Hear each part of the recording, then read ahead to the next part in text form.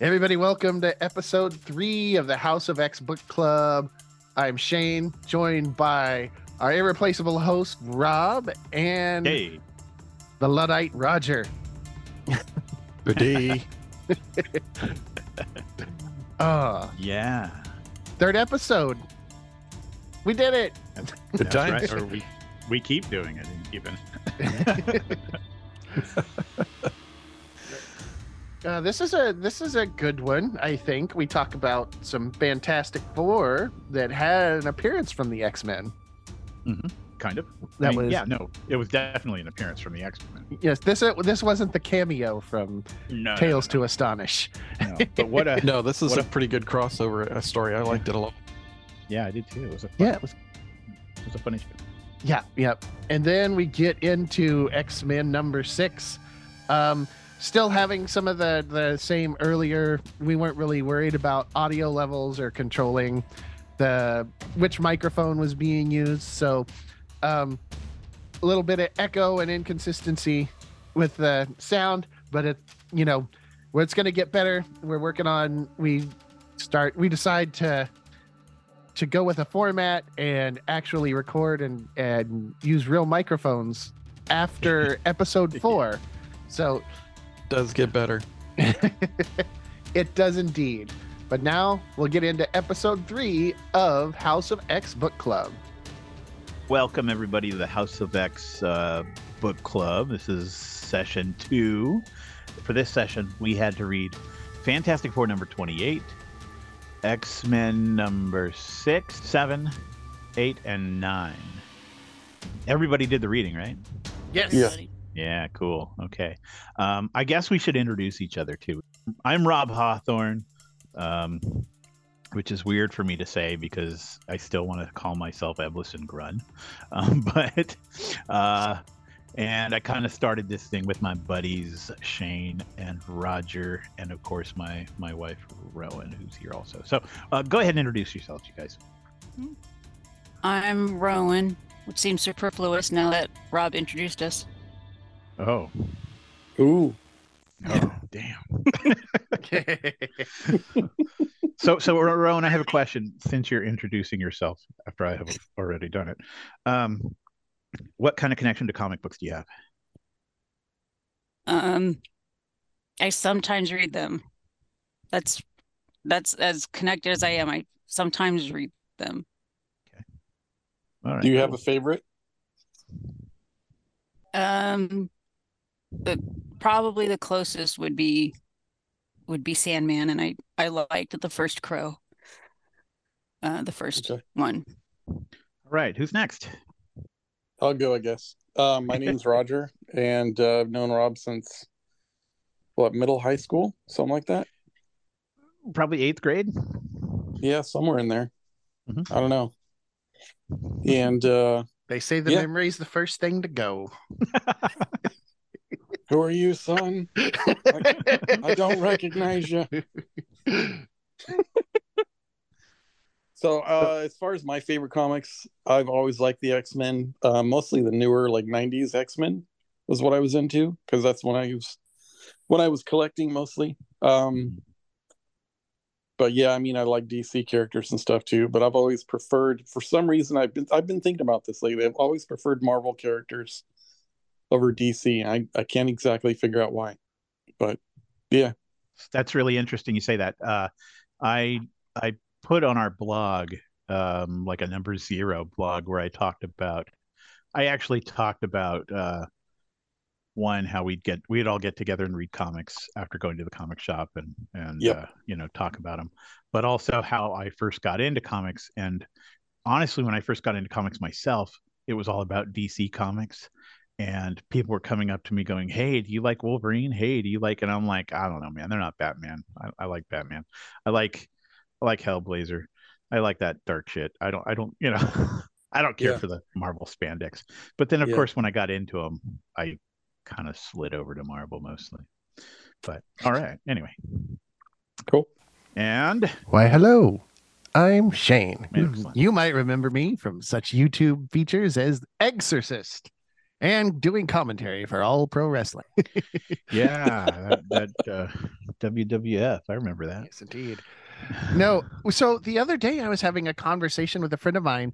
Oh, well, so my favorite comic book changes from time to time. Um, Most recent one I think that just ended was Do a Power Bomb by Daniel Warren Johnson. That was great. Very not just about pro wrestling, it was also about it was like a supernatural story. Apparently Earth is the only planet where pro wrestling is fake. And yeah, so it was really entertaining. And Daniel Warren Johnson is just everything. He's been on fire lately. His Beta Ray Bill miniseries was fantastic. Of course, there was Murder Falcon, which was amazing. Yeah, so that one's really good. I also enjoy Something is Killing the Children. It's fantastic. But started reading comics was, gosh, I was little. It was G.I. Joe and Star Wars. I think I bought like it was the Marvel Star Wars, which was the continuation, which was like someone watched Star Wars and then took mushrooms and just wrote down whatever passed through their brain. I read those, dude. I think it was Archie Goodwin, Al Williamson, something like that. Yep. That's right. It was the art was actually pretty interesting, and the storytelling kept you going. Yeah, and it was just all over the place. Like there was at one point Luke fought like another big white furry monster that had clothes on this time, and then they were running around with like little talking rabbit things. And there was that weird rabbit character. Yeah, you're right. Well, no, there was the weird rabbit character, but they were running around with like actual little alien rabbit-looking creatures that they all talked to. You know, it was a serial in the comics page of the newspaper. Yeah. Yeah. There was, and then of course G.I. Joe, Larry Hama who went on to write Wolverine, and that was fantastic. I never got into the DC stuff as much. I mean, liked Batman, once we met up with Rob and Roger. I guess we met in '89 when Rob's mom tried to run me over in the crosswalk. That is correct. I remember that day fondly. She still talks about it too.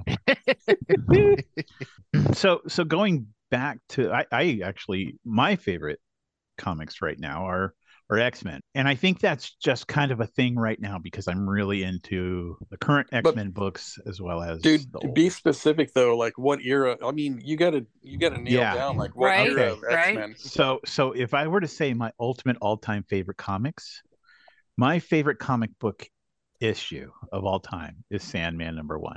But I am a huge fan of the X-Men, and I'm going to go ahead and say that I love the era of X-Men with Chris Claremont and Mark Silvestri on art. And because when I first got into comics, it was, I even wrote about it in our blog #0, where Shane asked me one day, hey, who's your favorite X-Men?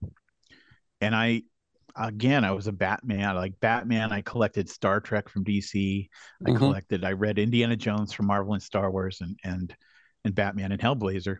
So I'm like, oh yeah, I mean, I got a favorite X-Man. It's that blue guy.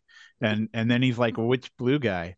And I'm like, I go, well, the blue guy with the tail and the yellow eyes. And I noticed that he didn't hear me say that. By that time, he was talking to somebody else. And it's because he had a comic book in his hand that he was showing people.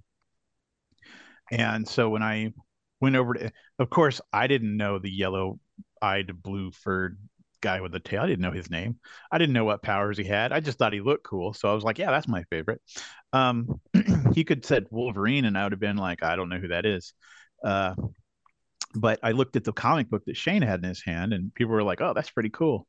And it was the issue of Uncanny X-Men with Sinister holding his hand out, and there are X-Men dangling from his fingers over the fire. And it was like Uncanny X-Men 200 and something, Inferno. Inferno. Yep. Yeah. I think it was like 238 maybe. That's correct. I believe it is. And so I was like, yeah, that is pretty cool. So I read that, and then we were hanging out with Shane pretty heavily and trading comics and reading each other's comics. And the next thing I know, I have a pretty good run of Chris Claremont, and I'm going back to the comic shop to get the ones I didn't have. And then I was going to the comic shop to get the ones that came before that, and the ones that came before that, and the ones that came before that. And then I was getting all the other books that connected to it, like X Factor, New Mutants, and all the ones that only slightly connected to it, and then the ones that even barely mentioned it, and then the ones that just came out because, why not? So, but that's I remember kind of that. I remember when you were going through all those back issues at Bonanza, looking for X Factor. You were like, dude, do you see X Factor? Blah blah blah. And I'm like, I don't know, man. I don't see it. Yeah. And we'd go to, of course.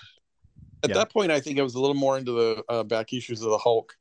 Yeah, which were also killer. Yeah, that was the Peter David era. Yes. Yeah. Yep.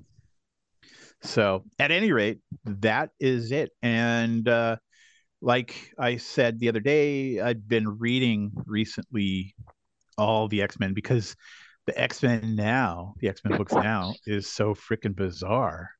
Like half of them don't even live on Earth anymore. They live on Mars or something. So I'm all, this is just a science fiction epic. I want to know what it took to get here, So I decided to go back and start reading X-Men from number 1, which it's going to take me like 80 years just to get through everything. But and so I got up to a certain point and I'm like, you know what? I should bring my friends in on this, and we should all talk about this. We should all read it together.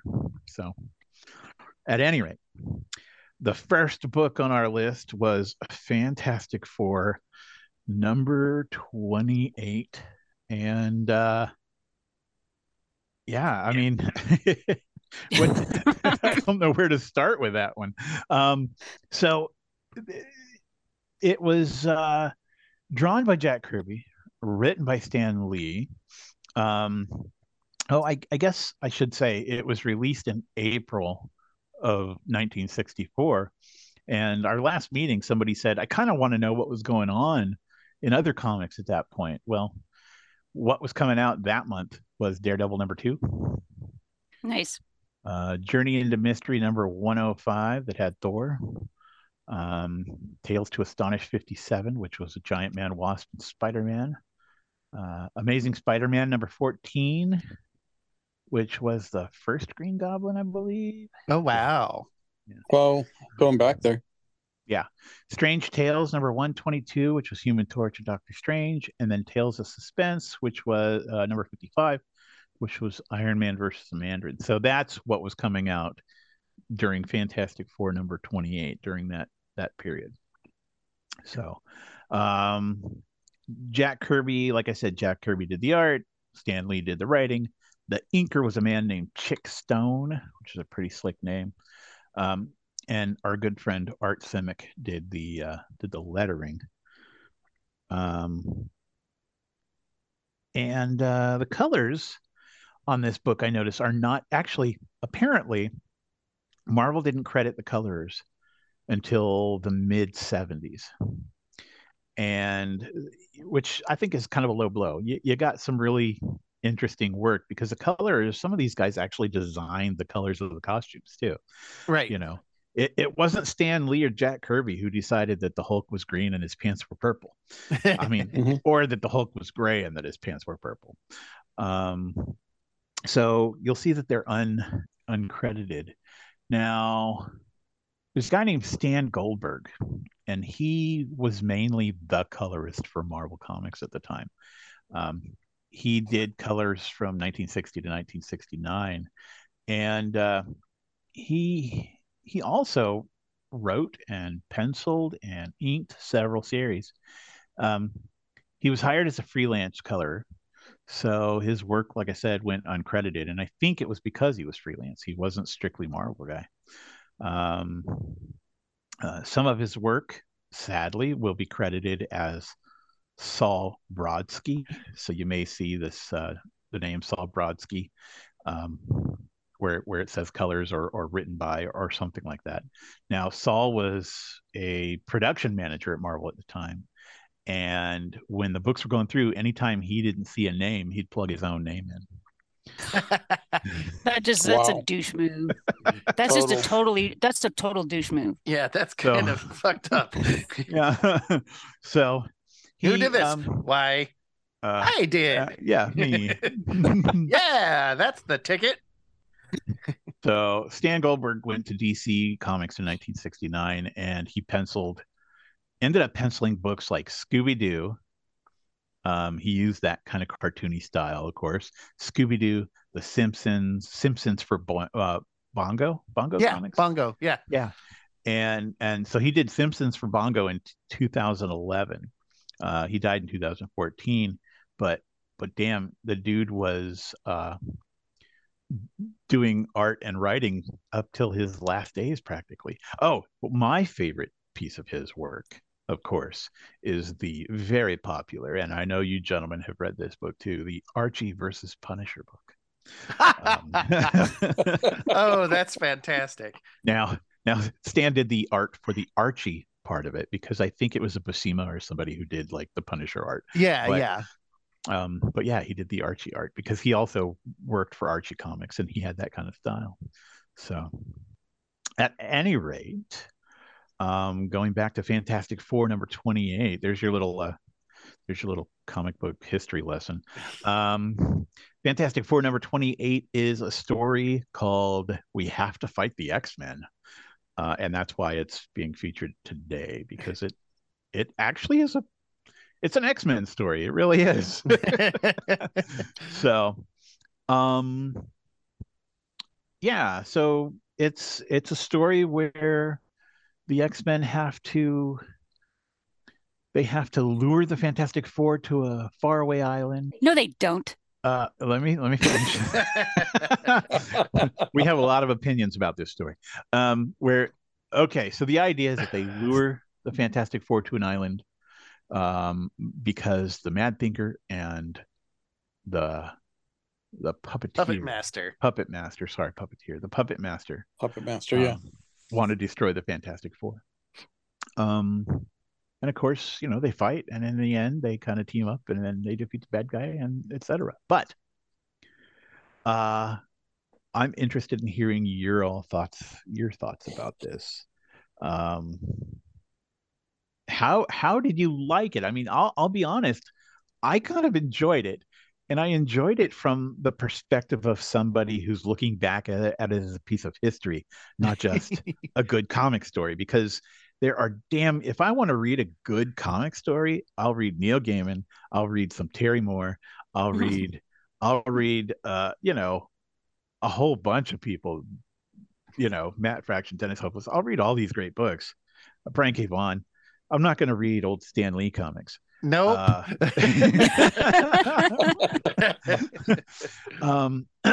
But I have a few things I want to say about it, but I want to hear what Roger has to say about it.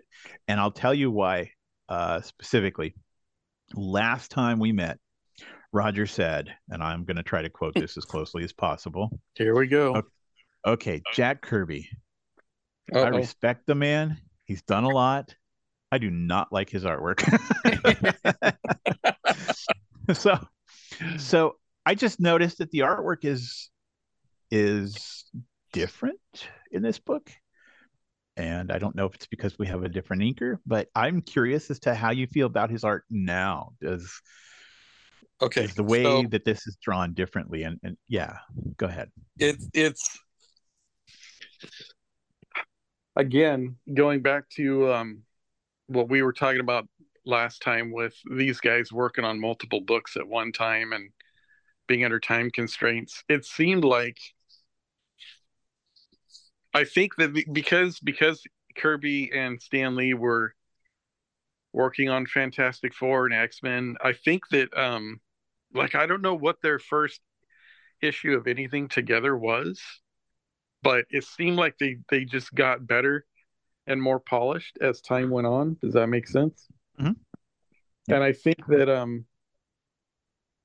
that Kirby's art was slowly getting better in the sense that he was, I don't know if it's maybe because he had more time or maybe he was just putting a little more creativity and effort into it, but it seemed like it seemed a little more creative in a lot of ways. Like the backgrounds and things the environments were a little bit more fleshed out. They weren't just like a yellow background with a door or something kind of vague, you know? I do want to interject real quick and say that this is about where we are in X-Men continuity. So it's not like we've gone forward in time to read the Fantastic Four. This is about parallel. where we are in X-Men continuity. But what it does seem like is that maybe they like the Fantastic Four a little bit more. You know, the X-Men's kind of a stepchild. Well, and but that's just remember, my opinion. remember the first few issues of X-Men on the cover, it said done in the style of the Fantastic Four. Yeah.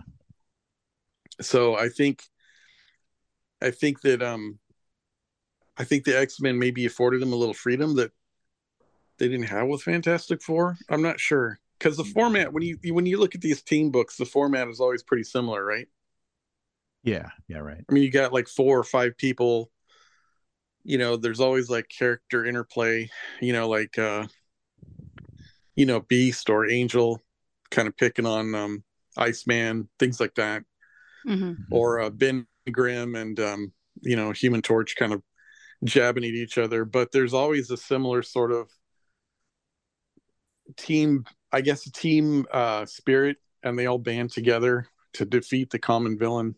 But yeah, I mean, there's a, I don't know, it's just, this issue feels more polished, and again, I feel like Stan Lee is maybe nailing down what he wants out of the characters and where he's going with them. He's still using weird phrasing and things, and he's we'll get to it later, I'm sure, but like Magneto's powers, his power set is all over the place. You think? Yeah. Dane, tell us what you really think. Yeah, we'll definitely talk about that when we head into the X-Men books. Yeah. But yeah, I overall, if you want to know what I thought, overall I really liked it. I thought it was a good crossover. And I thought it was really cool the way they made the it wasn't just like the typical story where this hero meets this other hero for the first time but thinks he's a bad guy. No, they were actually being tricked. There's a little bit more to the story, it's a little bit more finessed, so it was good. Okay. I'm curious about Rowan's take on it. Now, I want to tell you guys, the best way to read these comics is to curl up with blankets and snacks and your best pal next to you and just read these books. You forgot weed. Oh, yeah. Yeah, we totally forgot weed. We totally forgot weed. We started with the munchies. We didn't, we were going backwards. So, but it's interesting because Rowan and I chatted, and I like hearing, I mean, this is old stuff. So, old fashioned stuff. And I liked hearing some of her thoughts. So why don't you give us some of your thoughts on this issue of X Factor 28, Rowan? Oh, well, I mean, I enjoyed the book. I think Ben Grimm's an ass, but I mean, his girlfriend makes a sculpture for him,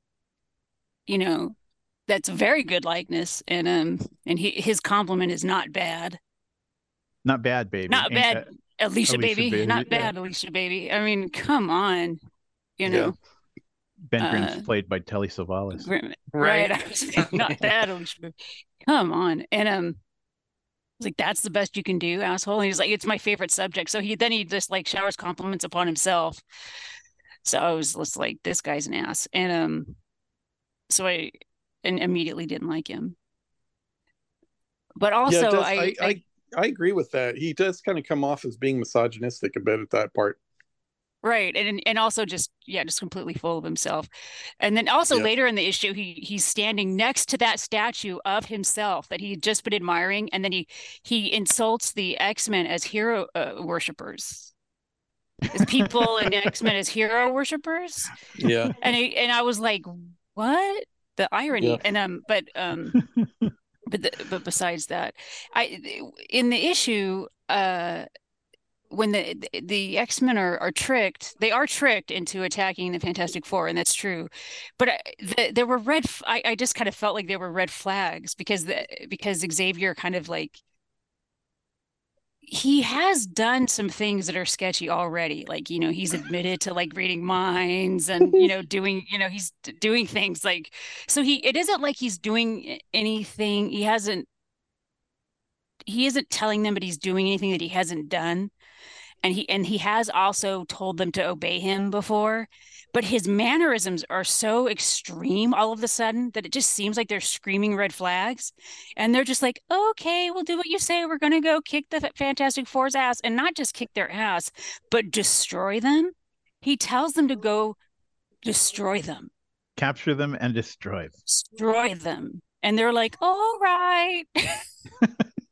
Yeah, exactly. Thank you. Really I was like, yeah, I was the same thing. I was like, so they're just gonna listen to this goof? Right. Right.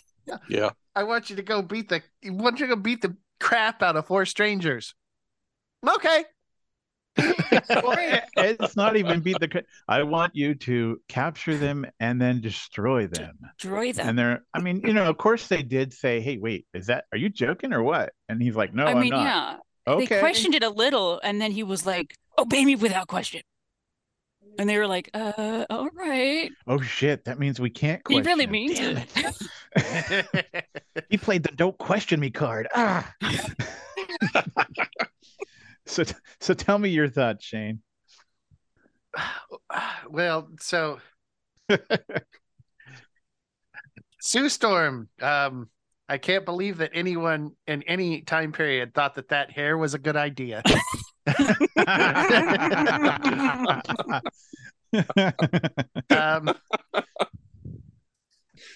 Yeah, and it's weird that this is supposed to, that these, like, especially the X-Men are supposed to represent, unrepresented minorities, which would include women, but when you read them, I don't get the impression that Stan Lee had ever actually talked to a woman. Because right. I honestly don't feel like he has any idea about the way women think and act, and Right.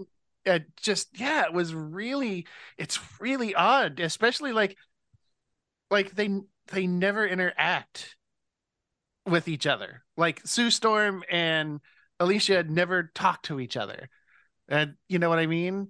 And it's just weird things. Like there were some weird things, like when there were a couple frames in the Fantastic Four where it looked like they were breaking the fourth wall. And with Alicia, it was okay because she's blind, but they drew her face on to the camera, like where the camera would be if this was being filmed, which is what it's supposed to be set up to look like. Sure. And she's kind of looking at the camera, but then it happens throughout the book, like 3 or 4, just this one book, this issue 3 or 4 times. It's like just straight dead on into breaking the fourth wall. And I didn't get it as breaking the fourth wall. I got it as them kind of talking. They kind of talk to themselves. It's not it's not a thought bubble. It's a word bubble. But it's like, there's this dramatic sense of, I guess in a soap opera. Old soap opera, they would turn towards the camera and say, "But does he really love me?" It's kind of that vibe. I don't think they're necessarily trying to break the fourth wall. I think it's more of a talking to themselves. But listening to Shane say that, it occurs to me, I think his writing style was almost seemed like it was influenced by romance novels. Yeah. Mm-hmm. I know that kind of pedantic, trite sort of dismissal of certain characters, and the male chauvinist sort of overtones with things, and well, you it's all just kind of like what's that? You have to remember too that the superhero comics are still fairly new right now. Yeah. And before that, it was westerns, horror, true crime, and romance. And these guys wrote and drew romance comics. I mean, yeah. Stan Lee's written a few himself. So, But I also think that where I'm going with this is that I think that's what they thought that that's what publishers would want, and because of that, they thought that's what the public would want. mm-hmm. And I think that that was just kind of the direction they took things. Yeah, there were some yeah, it was just some really odd things, and I guess like you said, they're still in the middle of a transition here. Yeah, maybe because I mean, I don't know for sure that what Stan Lee was doing for them before the superhero stuff. I haven't really looked into that.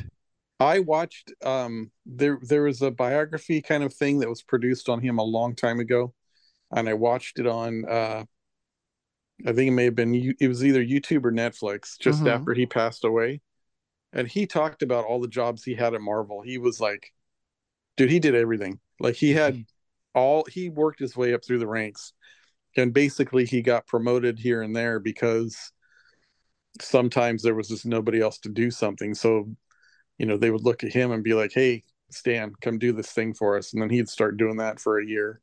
You know what I mean? So he had like this crazy work history with Marvel before it was even Marvel, I think. Mm-hmm.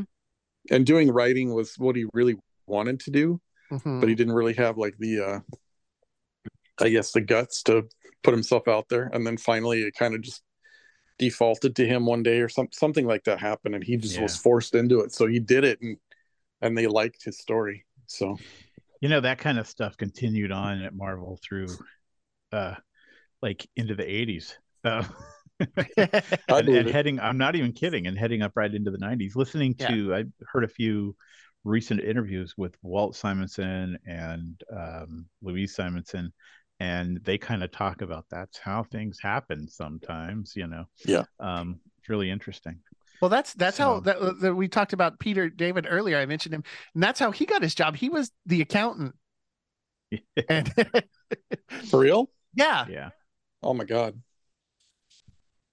But no, I mean there were some interesting things in this book that kind of threw me a little bit, like the Ben being embarrassed about going to college. Right. Yeah. Well, that's one thing we should think about too. Ben talks like a big oaf through the entire series, and the ever-loving blue-eyed thing, and he's like, "I'm gonna club ya." He doesn't use English. He uses like, I don't know. Yeah, I don't know what he uses. He still talks like he's from the street. Yeah, and I just loved it when Mr. Fantastic's like, Ben, you have multiple degrees. Yeah. We have to remember that Ben and Reed went to school together. Right. They had the same classes in some case. Ben is a fucking astronaut because he flew that rocket into space. Right. Yeah. But he values violence. Yeah. Well, that was statues of himself over the decades, though. Yeah.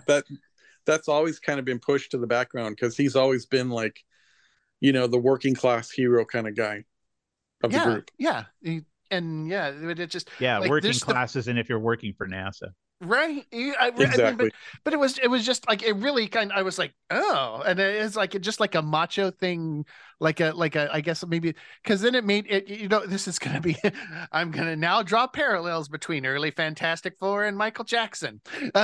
Remember the early the beginning of the video for Bad, where he's the kid from the street that went to school, and he comes back home and they're giving him shit about being the smart guy now. And that's how Bad starts. And then he explodes into his bondage gear and but I mean, at first it was like, oh yeah, now you're smart. Now so I was like, is that where this that came from? Was like that kind of street mentality where Ben was supposed to supposedly have been from the street. It just was weird to see it in print like that. Mm-hmm. And go ahead. Oh no, go ahead. Well, I was just going to move on to the fact that we're reading this book because we're interested in the X-Men, right? And I mean, it's nice to look at the Fantastic Four and take a look at those characters too. But I was thinking, this isn't an X-Men book, but the X-Men aren't all that different. It's not like they're written differently. And I mean, thank you to Stan Lee because he wrote both. So it's not like you get a different writer taking over a different, like taking over the X-Men and kind of making them uncharacteristic.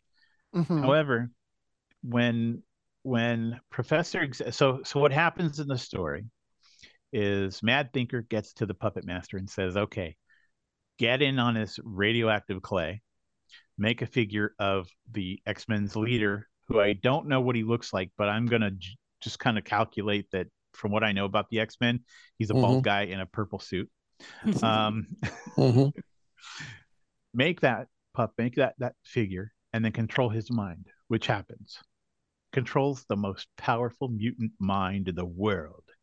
Well, because he added another 4.623 ounces of radioactive clay because it didn't work the first time. Yeah, thank God for the Mad Thinker's calculations. Right. It was just, I can't just really weird little things, just teeny little things like that. So what goes on from there is, of course, they make the figure. The Puppet Master says, now tell your X-Men to capture and destroy the Fantastic Four. So, Xavier does, and he tells them, don't ask questions. So they go, okay. And they go to the Fantastic Four's Baxter building and pretend to be there on a nice visit. And it's like, Jean Grey is like, Miss Storm, you sure are pretty. And, they're doing all this, like, it's so nice to be here. You guys are sweet, and then they're like, aha, we got to destroy you. And, exactly. Jean Grey breaks that killer statue that Ben's girlfriend made because it was an accident. Yeah, because she can't lift a whole lot with her powers. She's just not that good at her powers yet. But after it's all over, they lead the Fantastic Four to the island where the Mad Thinker and Puppet Master are going to trap the Fantastic Four. And then that figure gets broken, and Xavier busts out from a great distance, uses his mental power to destroy the awesome android that the Mad Thinker has turned on the X-Men and the Fantastic Four. But we have the X-Men and the Fantastic Four kind of going, okay, we're on the same side. Sorry about that. In fact, Scott Summers says, he's basically saying, gee, sorry, Mr. Richards. We were only taking orders. Actually, the quote was, our job is merely to obey him. I was like, Jesus, this is getting creepy quick. I was like, man. And then at one point they also say, no, Professor X controls us. Mm-hmm. Yeah. Yeah. That's funny. Now, I did like looking at it's like the early days of a cult forming. Yes. Yeah. Yes. You get a free haircut. If you're reading X-Men now, it's totally that. I mean, it has evolved into the nighttime is the right time. But the Puppet Master makes a comment in here about, like, he knows that Professor X controls the X-Men mentally, like, using his telepathy. Mm-hmm. Right. Yes. He doesn't. Wait, or does he? Right. Or does he? That's what I'm saying. It's like we live merely to obey his every word. Well, it turns out that he's suppressing Jean Grey's mind, right? That's correct. So, maybe there's an argument to be made for him doing that he is controlling them mentally. I mean, if he's doing that to Jean Grey, what else is he doing? He erases memories. He does all kinds of shit. Well, before we move on to the next issue, I would like to point out just some really interesting little continuity errors that are in the book. There's a couple that I really like. There's the part where the figure gets broken, and it's the Beast that steps on it. But I believe it's the narrator later who talks about how the Thing broke the figure, which didn't actually happen because the Thing was 100 feet below the earth in that hole he fell in. But I think that's fun. And then another one was at the beginning, the Beast is saying, fool you on those X-Men. What had they done anyway? And Sue's like, well, they beat Magneto, Quicksilver, Scarlet Witch, the Space Phantom, which didn't actually happen. However, it was the Avengers, I want to say like Avengers 14 or something, I don't remember the exact number, that they fought and defeated the Space Phantom. Now, Stan Lee wrote these books, and he was also the editor. Now, this is why you shouldn't edit your own work, because you're not going to think you've done anything wrong, and you're not really going to go through and check it out. Yeah, spell check. Now, an editor would have said, "Hey, Stan, wait, they didn't fight the Space Phantom. Oh, sorry, I forgot about that. And Stan, wait, it was actually the Beast who broke the figure. Oh, yeah, right, okay." Also, doesn't also Cyclops point out something about the Thinker, and that he's not supposed to know that the Thinker's the one running the show at the right. time? Yeah, he says when the Fantastic Four is like, actually, we're busy right now doing a job for the Navy or something. For the Air Force. We're building a new nose cone for the... Yeah. Just the nose cone. Yeah. And Scott says, great. That he thinks to himself, great, that's exactly what the Thinker said would happen. Well, he hasn't even talked to the Thinker. It's Xavier that talked to the Thinker. He should be saying that's exactly what Professor X would have said, or Yeah. So anyway. Well, I felt at one point in this book that there may have been like a page missing, like it was edited or something, but not well, because they talk about this big truce. We're declaring a truce. Then the X-Men just kind of leave, and the Fantastic Four are supposed to follow them. And then so they all go to the island, and then the X-Men attack them. Yeah. But they were under a truce, and just when they show back up again, and it's like, all right, let's fight again. Well, it was all lies. It was all lies, just like the pretense of being there, to ask for their help checking out this thing. Yeah. What a. I don't know. I almost wonder if Stan Lee had more ideas for where the story was supposed to go, but then he realized he's only got a certain number of pages to fill. Yeah, you only have 22 pages, Stan. Sorry. Yeah. There's and in some of the later books that we'll talk about, it seems like, oh, we're a little short. Throw a panel in on page 7. Yeah, exactly. Yeah, but no, but you could, when you mentioned that he's doing his own editing, it makes a lot more sense, because one of the things I was like, why does Professor X defeating the android from so far away, the android with the big brick head, how does that make him wise? They were like, oh, he must be very wise. Yeah. He was able to defeat this android. He also said that the X-Men, the youngsters, were very wise. Like he said, it really makes me feel good for the future of our children. These are the kids that lied to him and we're just blindly following somebody orders. who said to destroy them. I don't know, Reed. Your judgment is poor.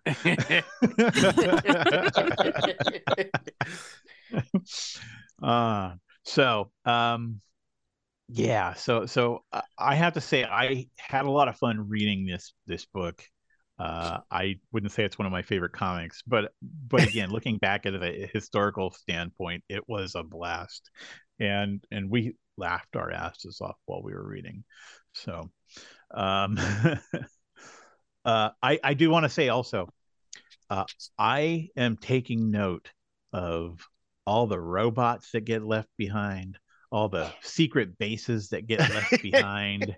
And I mean, if I were the X-Men and I had, a new Magneto, a formerly Magneto owned base, and a formerly Mad Thinker owned base, and a big brick-headed robot, I'd have all kinds of cool shit, and I would use it. Send the robots. We don't got to go do this. Yeah, exactly. I mean, that was Reed's robot to begin with. Moving on to just real quick on that one though. Yeah, the book made it seem like Reed gave the robot to the Mad Thinker. He's like, well, he won it fair and square. You know? I mean, I wasn't looking at any change to programming, so it's his now. Yeah.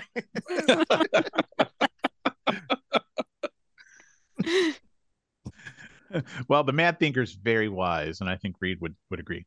Uh, so, so moving into X-Men number 6, which I liked a whole lot better. So X-Men number 6 is where Professor X and Magneto both at the same time decide we need to get this Namor guy on our teams, and so they both use they both use astral travel because, well, magnetism. Magnetism. And that's how you do. That's how you do. And they have an entire 7 seas to look for Namor, but they happen to go right to him. I mean, it's like they know where he is. And oh, look, there he is. Ah, dang it, says Professor X. Magneto beat me to it. Well, I'm just going to go home. So he splits. Magnetism is very effective. I'm guessing that's why Xavier just went back to his body. Yeah. He's like, shit, I can't beat that. He's using magnetism. Can't beat that. Forget it. So Magneto realizes. Now here's the fun part, and Magneto is like, I'm gonna go tell him he needs to join us because he's a mutant submit. Too. And of course he will submit to me or else. And so he goes to talk to him and realizes that that's not going to work so easily. I'm going to skip ahead. We'll talk a little bit about this here in a minute. But Magneto does talk to him and go, hey, why don't you come to my island and join my Brotherhood of Evil Mutants? And you know, Namor's like, wait, I'm a mutant. Yeah, I'm a mutant. That's right. I am a mutant. Okay, cool. Let's check this out. So he goes, and the X-Men track down Magneto's island. Apparently, it's hard to find, although it's the only island with a super giant magnet on top of a mountain. So they do that, and of course, there's the fight between Brotherhood of Evil Mutants and Namor versus the X-Men. And well, Namor decides, screw the X-Men, screw the Brotherhood of Evil Mutants. I work for no one. I'm Prince of Atlantis. And the Brotherhood of Evil Mutants flee. At any rate, everybody takes off. Namor doesn't join the bad guys, nor does he join the good guys because he doesn't need anybody. Now, Rowan's got some thoughts here on Namor, and I kind of want to hear this. So, like, I started to say something about how, Magneto is going to go talk to Namor, but realizes that's not a good idea. Tell me what your thoughts are about that section of the story there. Well, what's really funny about it is he's like, he's going to submit to me. And then when he goes down there, he sees him huffing and puffing and he's really angry. And then he's like, ooh, maybe I'll wait. Yeah. Yep. Yeah, he's kind of pissed. He's kind of pissed. I don't want to bother maybe him I'll right wait. now. Because magnetism. Because of magnetism. Yeah. But yeah, so he kind of like talks to one of his lackeys and convinces him to convince him to come to land. Tell him that this guy Magneto who's real badass and that he should join him. And he does so by playing on that guy's greed. And then he's like, and then you can take over. Yeah. And then you can sit on the throne while he's gone. Yeah. That's the ticket. And that actually seems to work. But he kind of takes this sneaky way because he's actually intimidated by Namor. Another thing I like about Submariner is that he's a feminist. He is. He's a feminist. That's true. So there's a bit where Magneto talks shit to Scarlet Witch, and Namor's like, you do not talk to females that way. Do not talk to females that way. And Magneto's like, all right, then you're not going to be on my team. Fine, I'm taking my ball and going home. So Shane, I want to hear about how awful you feel this book is. Well, so again, it's not that I feel it's awful. First, I don't think we can talk too much about Namor without talking about how fucking awesome his eyebrows are. His eyebrows are awesome. The eyebrows are awesome, and then once he gets the crown and the cape, it's like he was the first drag race contestant. It just looked fantastic. I was going to say he looked like a pro wrestler. No, but then you've got Bobby making ice cream again. Yes. So that was and I don't want to think about what's in that ice cream. I don't want to think about it. And then the part that there was like Mastermind fucking with everybody on the island, I thought that was awesome. Like the Cyclops, fake Cyclops, and then the vines, and then the fog, and it's like, but no, there were a couple things like when Magneto and Professor X are astrally projecting at the exact same time, and they're both walking in their astral forms underwater. Underwater in their astral forms. Because when you love each other so much, you're so in tune to what the other's doing. That's right. No, but and then I really dug the X-Men's pirate ship. Yes, because that's you have a the state of the art jet and a pirate ship. A wooden ship with big old sails. Yes, indeed. Hey, but they did have technology on that ship. Remember, they had a TV camera. That's true. But I think my favorite vehicle in this issue was Namor's submarine. Because if it is one thing that Namor needs, it is a submarine. I saw that thing coming out of the dock, and I'm like, you're not even fucking trying. They don't call him the submariner for nothing. Oh man. Yeah. So but it's what I did like was the way they did Submariner, though, was like he was so strong and so powerful. Yeah. He launched supposed to have Angel. the strength of 100 men. Yeah, it was. Yeah. I mean, that was really cool. I feel like the characterization was cool, but like just hurled Angel. But it was, I mean, so there was some really cool stuff. But those the pirate ship and the submarine. Nice. Yeah. If I may draw our attention to the first page, okay. If you remember, I talked about Artie Simic, who does the lettering for a lot of books. Mm-hmm. And last time I mentioned how Marvel had 3 letterers: Sam Rosen, Joe Rosen, and Art Simic. Mm-hmm. In this issue of the X-Men, the lettering is done by Sam Rosen, and also inked by Chick Stone. So the artwork here is, like Roger mentioned, it's getting better as far as how things are looking. The backgrounds are done a little bit better. The same pieces of furniture show up on different pages when they're in the same room, Yeah. But we've got kind of an introduction page on this first page where they're kind of showing off their powers. Shane, you mentioned how Iceman is making ice cream with his power. And Jean Grey she made dinner.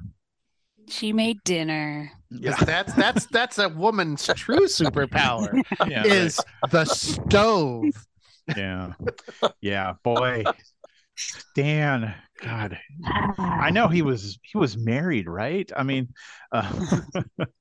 and then Beast is reading at the table, so he's obviously got bad manners. He's got the bad manners of an animal, and Cyclops is shooting his hand while he's reaching across the table, grabbing at sugar or something. But what I noticed right away was the book that Beast is reading is an advanced math book to kind of drive home that he is smart. And the author of this advanced math book, by the way, is somebody by the name of A. Simic, which I thought was kind of cool. Oh yeah. Sam Rosen is like throwing his buddy Artie there into the panel. Well, But what the thing that I'm drawn to in this is Beast's face. yes, Yep. It's like fascinating because yes. I feel like that has to be a recycled picture. Oh, really? Interesting. Yes. Why do you think that? Look at the glasses. Like the glasses don't fit on that face right. Like the it's like the glasses were drawn on after the rest of the I mean, and that could be, but it looks like the glasses were drawn on after the picture was complete because like one eyebrow hangs over the top of the glasses, and yeah, it's just a very like I just feel like it's a very odd picture. I think part of the issue with that is the contortion of the face.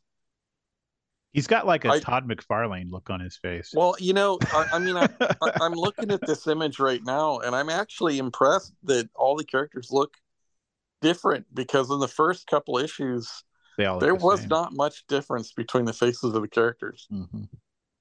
I mean, yeah, Angel's got, the yellow hair, and Beast has kind of reddish brown hair and all that. But I mean, there's a little more subtlety in this. Yeah, you're right. I'm actually impressed, and if it continues to get better, I may have to retract what I said about Kirby's art. Well, it gets better, but at some point Kirby does leave the book, so we'll see what happens. Yeah. Okay. I like here too. This is, they later on, like in the 90s, every issue started with them in the danger room using their powers. Yeah. But here we are, they're at the table using their powers. So I think they were kind of getting stuck because even in the early issues, it was like they're training and Professor X is training them, and Beast is kind of dodging through these hoops, and Angel's flying around things that crush, and Jean Grey is knitting, or I don't know, whatever she's doing. But Baking a cherry pie. yes. So Yep. so here we here we have all this action going on at the table. Cyclops, of course, lifting his glasses to shoot his eye beams, and I'm like, wait, he has no eyes. But anyway, so I really enjoyed it. And I'll tell you what I really liked about this was the dynamic between Namor and everybody else. And I used to buy the Namor Submariner comic books back in the day. The art was cool and some of the stories were great. We had John Byrne doing Namor the Submariner. We had, and then later on, Jay Lee's Submariner art was really interesting. That art was so good, they based the Aquaman movie on it. That's right. Yeah. That's right. And I mean, those books were fun, but I've never been like a huge Submariner fan. It's because he's a dick. He's a dick. He really is an asshole. And he's got those little wings on his feet, but they make a comment about it. Like even the Toad is like, those wings on his feet, they're so small, Yeah. Trying to emasculate him by calling his wings small. Looks like he's trying to compensate for something. Small wings. But my feet are big. You know what they say about the size of a guy's feet? Yeah, they better be small enough to accompany those wings. But he, they, even I think it's Magneto who's like, well, he's pretty awesome. He doesn't need a costume. He just wears like these little green underwear and that's all. He doesn't need to look, amazing because he is amazing. He's got the strength of 100 men and he's obviously pretty intimidating because Magneto's scared of him. But anyway, that and Magneto only needs fear. That's how he controls his group. I know he derides loyalty. Yeah. He actually derides loyalty and says how he just needs to rule by fear. Yeah, and I find it interesting. Odd. He's repeated it. He's repeated that statement multiple times. I read this issue and I'm like, it's interesting, seeing what Magneto becomes, because I love Magneto. Especially current day and within the last 20 years, I think he's been really awesome. Last 30 years, he's been really awesome.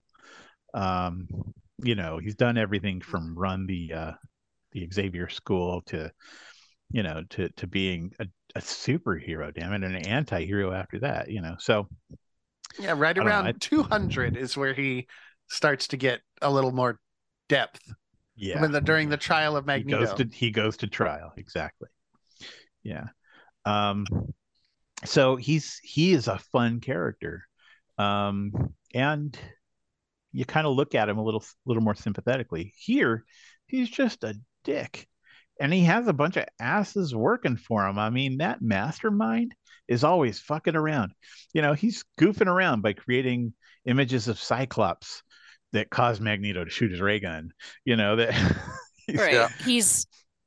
He's deplorable, but a coward. He is a coward. Yeah. Yeah. Because he always backs down and says, sorry, didn't mean anything by right. He does these awful things, and he has a completely terrifying power, but he's a coward. And that's why I love Mastermind. The more I read Mastermind, the more I like him as a bad guy, and I kind of want him to be. He could really take Magneto down. I mean, he could be the ultimate bad guy for the X-Men, but they never really played him that way. Professor X says something in this issue that I can't remember what page it's on, that I found interesting, because it has to do with him wanting to make Submariner an X-Man. He makes a comment about how it's his goal to keep people from becoming part of the Brotherhood. It's his goal to make people X-Men as opposed to being part of the Brotherhood. And I thought, well, that's interesting, because I thought your goal was peaceful coexistence with humans. Yeah. But no, you're right. He says that he wants to kick the shit out of the evil mutants. He's like, no, we have to eradicate the evil mutants. Right. Secretly forming a paramilitary mutant group of his own. Yes. Right. Yeah. I was like, wait, so are you forming teams, or are you going for peaceful coexistence? Which one is it? If it's this, and that's fine, but you were like, my goal is. One of the things I wanted to do when putting this group together was looking at the allegories used in the X-Men, and we talked about the allegory of civil rights, and I mean later on it becomes an allegory for LGBTQ rights, or just what else is there? There's so many things. Feminism was brought up. I think the allegory that Stan Lee, I've heard him talk about, or read him in an interview talk about, was the Magneto and Xavier as Malcolm X and Martin Luther King Jr. But when you hear that Xavier's putting together his own paramilitary group, like, which one was Malcolm X? Which one? Right. You mean the allegory of Malcolm X and Malcolm X? That's what it is. I don't like I said, the X-Men as a whole just reads differently when you realize it's a divorced gay couple fighting over how to raise the kids. Oh yeah. And and the kids are dogs. That will only get more and more obvious as time goes on. There's some like interesting stuff too. This is the issue where Angel calls Jean honey. And is he just says issue? it. Yeah, it's this issue. He just says it like what do you remember the quote, Rowan, or what was happening at the time? Oh yeah, I can't remember, but because it's this issue and the last issue, I think, where she kind of does the thing where she's like trying to use her mental power, and she's like, oh, it's so heavy, but there's moments of like encouragement where they kind of like are like, you've helped us, and oh, not so bad, like they kind of in their way, the teammates have kind of like encouraged Jean with the fact that she's used her power and helped them take part in the saving or the fighting or whatever. But she was like holding up Quicksilver or something like that, and he was spinning him out or something like that. Oh, right. And then Warren takes over, and then she's like, good job, Warren, and he's like, not so bad yourself, honey, or something like that. Yeah. Well, in this issue, she's, I think, trying to lift the beast, but he's too heavy, and she does the thing like she did with the awesome android, where I can't it's too heavy. I can't handle it.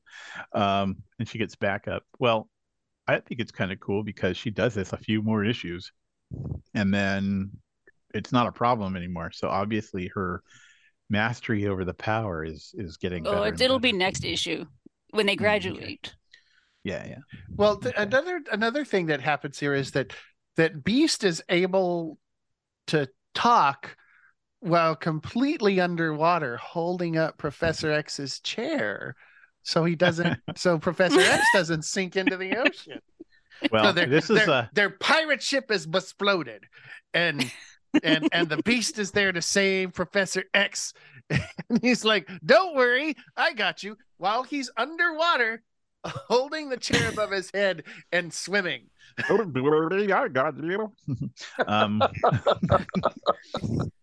So this is also the issue where Hank says that Namor just liked the sound of his own voice, which I find hilarious because in the Fantastic Four issue, the Thing blamed Hank of the same thing. Mm-hmm. And one of the things I did find interesting was that Iceman starts to become the Thing of the X-Men after the Fantastic Four issue. How do you mean? Well, he starts knocking the Beast for being the smart guy and just playing up, the regular guys like me versus the smart guy like you. But I didn't really notice that until after they met up with the Fantastic Four.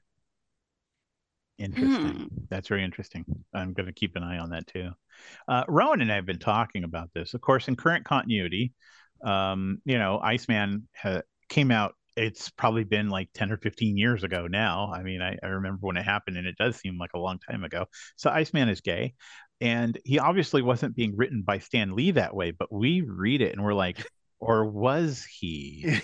I mean, Stan knew as well as anybody else that a teenager coming out in 1964 was a bad idea. Maybe, maybe. Which I'm probably giving Stan way too much credit, but that would have been cool. And to be fair, Iceman didn't actually come out. Jean Grey just outed him. She outed him. But it is interesting because there are these things that are kind of, they're singular about him that are probably just coincidental, but it's like, it makes sense that if they chose one of the X-Men to just go ahead and make the gay one, that it was him. You know what I mean? Yep. They're like, that might have been that might have been the thought process behind it too. They might have. So in this issue, there's Magneto uses the Scarlet Witch to cause Namor to swoon. He figures that using her as kind of bait, like she would kind of convince Namor to join because she's so pretty. And at the same time, Scarlet Witch sees him and she starts to swoon. Angel, of course, calls Jean honey. Namor, of course, defends Scarlet Witch. So we know that even though he's a big dick, he's also a feminist, and hooray for that. Mastermind, there's a panel in here where Mastermind says to be careful to Mastermind. Like he says literally, be careful, Mastermind. That's Mastermind saying it. Who is Stan Lee's editor again? Good grief. So Xavier, I believe, tells Quicksilver and Scarlet Witch that they're welcome to join the X-Men, that they can stick around because they're like, Magneto's a big jerk. And you could tell Scarlet Witch is getting to the point where she's getting ready to leave. I know she owes Magneto a debt of gratitude because he saved their lives, but she's really getting tired of this crap. And so Xavier's like, well, you could join us. And they're like, no, we better not. And then they leave. And Jean's like, well, I'm glad that she didn't stick around. She's way too attractive. Yeah. So at any rate, one of the things that I guess that we do have to address, because we talked about it, supposedly being feminism, and I did kind of crap on, that the lack of interaction with females that, but I guess, I mean, when you compare it to the other books that were being put out at the time, like Jean Grey and Sue Storm were leaps and bounds ahead of like the stuff that DC was putting out, where Oh, sure. there was Yeah. there was literally a book called Superman's Girlfriend, Lois Lane, Yeah. Yeah, where she tried to marry a new dude every issue to make Superman jealous. It's like, Well, this issue, Lois tries to marry a man with rickets. This Even- issue, Lois tries to marry a man in an iron lung. This issue, Lois goes to prison, in parentheses, to find a man. um, I don't know that I can ever get over that now. Oh my God. So, Right. They were actually doing stuff.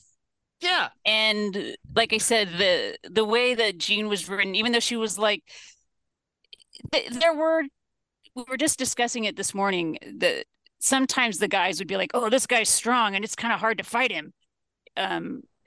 Jean would be like, oh, this is hard. But she would be doing something. Yeah. Yeah.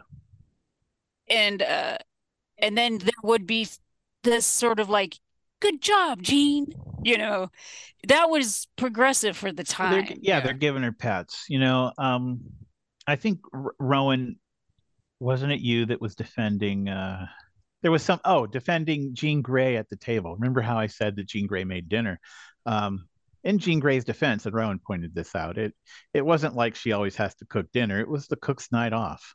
And so Jean's like, well, I'll help with dinner, So it wasn't like, because the cook's a woman too. Well, it wasn't defending her exactly. Yeah. I was like, well, it was the cook's night off. Yeah. I was okay. But I was basically saying she didn't do it every night. But you can't have like Bobby cooking, because he'll make everything out of ice cream. Everybody's gonna be eating ice cream. Now, and snow cones. I gotta say, oh God, I could not hold it together while we were reading these books, because we talked about, Shane, about how Bobby is actually naked every time he changes into Iceman, because there's one where he's just wearing boots. And then within the books that we read, there's a few times where it's Iceman wearing nothing, like it's Bobby. Okay, not Iceman, but he's his Bobby form, wearing underwear covered in puddles of white goo. and I'm like, Pearl Jam. I'm like, I can't. Oh my God. What in the world is going on? But yeah, he's just kind of damp and wet and shiny. But it's what's with the ice cream? How does that work? I don't. Yeah, does one finger shoot out ice and the other two shoot out cream and sugar? I don't know exactly how that's happening, but don't want to think about it. I mean, all I know is giraffes love it. I mean, yeah, that's the most important thing.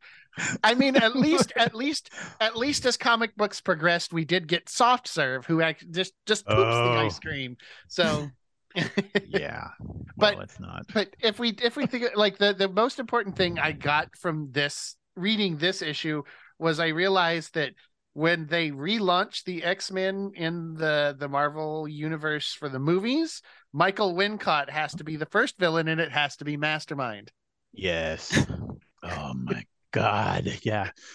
That would be perfect. He would be so great. He's got the voice of a chain smoker already. That's right. So that I would so be down for Michael Wincott as Mastermind. As the greasy Mastermind. I don't want this like going into the Hellfire Club Mastermind, unless he's really spruced up. Because to me, that's like two different characters. Yeah, they did change a lot in that short time. So any last thoughts before we move on to the next book? I like this one because I thought it was a neat sort of crossover. Mm-hmm. And I like that they're building the Marvel universe. Yeah. They're having these weird little crossovers you wouldn't necessarily making connections.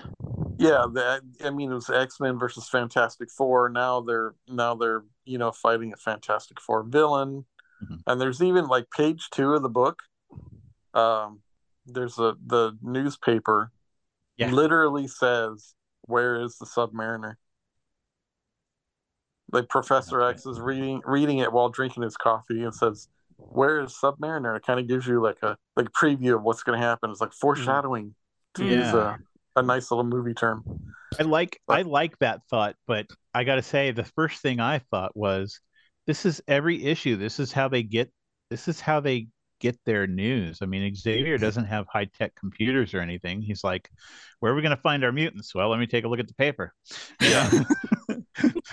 Well, and I think that like what we were talking about earlier, like that why Marvel works better than DC, and that's part of it, was they made their universe interchangeable. Yes. Early on. Yeah.